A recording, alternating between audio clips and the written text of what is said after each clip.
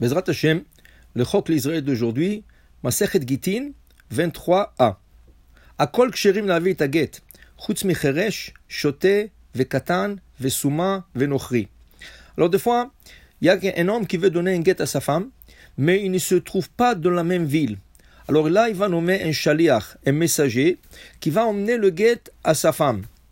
Tout le monde peut être un messager. Chutz, il y a 5 exceptions. Cheresh, quelqu'un qui est né sourd-muet. Shoté, quelqu'un qui est sot, qui n'a pas de raison. Katan, quelqu'un qui est sous l'âge de bar mitzvah. Souma, quelqu'un qui est aveugle. Venochri, et quelqu'un qui n'est pas juif. Dit la Gemara, Bishlama, je peux comprendre Cheresh, quelqu'un qui est sourd-muet. Shoté, quelqu'un qui est sot. Vekatan, tous les trois, de lav bne de aninu. Ils n'ont pas d'intelligence, ils n'ont pas de date d'emmener le guet d'une place à une autre. Nochri nami, je peux comprendre pourquoi un goy aussi ne peut pas emmener un guet de lav bareterahu, parce qu'il ne fait pas partie de nos lois. Et la soma, mais l'aveugle, amailo, l'aveugle, il est des fois très très smart. Alors, parce qu'il ne voit pas, il ne peut pas emmener un guet.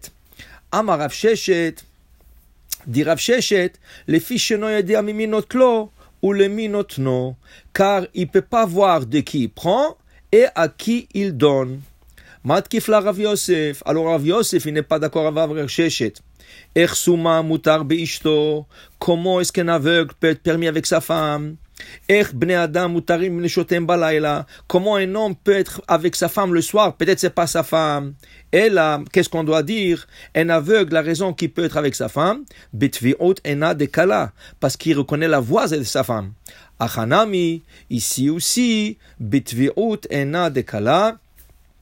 ici aussi on peut compter sur la reconnaissance de la voix.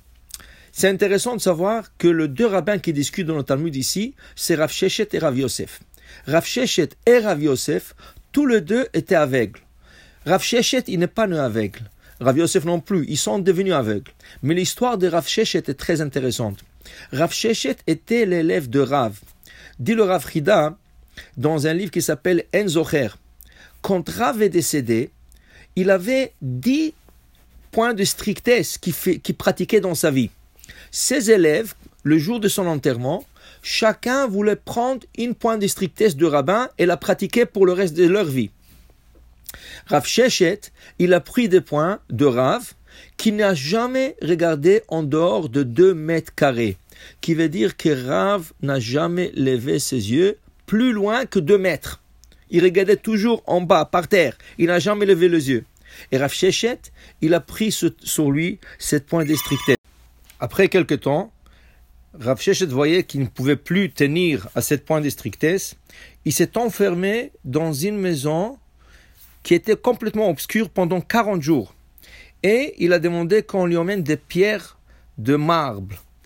À cause qu'il n'a pas vu le soleil et le marbre, il était brillant, Rav Sheshet s'est aveuglé lui-même. De là, Rav Sheshet est devenu aveugle. Mais on dit qu'il voyait plus qu'une personne qui avait de bons yeux.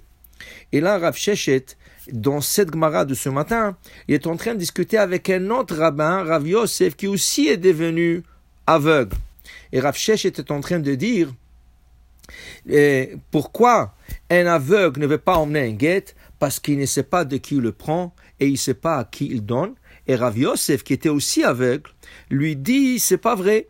Parce que sinon, un aveugle ne sera pas permis avec sa femme. Alors, par la reconnaissance de la voix, ça veut dire que si la personne reconnaît la voix de la personne à qui il prend, de qui il prend le guet, et il reconnaît la personne à qui il donne le guet, ça serait permis de le faire.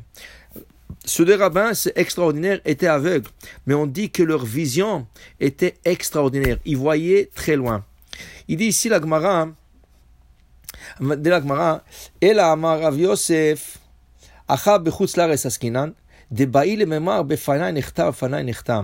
le problème technique, pourquoi un aveugle ne peut pas emmener un guêtre et ne peut pas être un shaliach, même s'il sait de qui il prend par la voix et à qui il donne par sa voix, il n'a pas droit de l'emmener. Pourquoi? Parce qu'un shaliach qui emmène le guet doit dire befanai nechtav ou befanai nechtam. Le guet a été écrit devant moi et le guet a été écrit est signé devant moi. Et puisqu'il ne peut pas voir qui l'écrit et qui le signe, ou comment la guette a été écrit et comment la guette a été signée, dans ce cas, c'est la raison pourquoi un aveugle ne peut pas emmener un guette. Je vous souhaite une bonne journée et bracha v'atzlacha.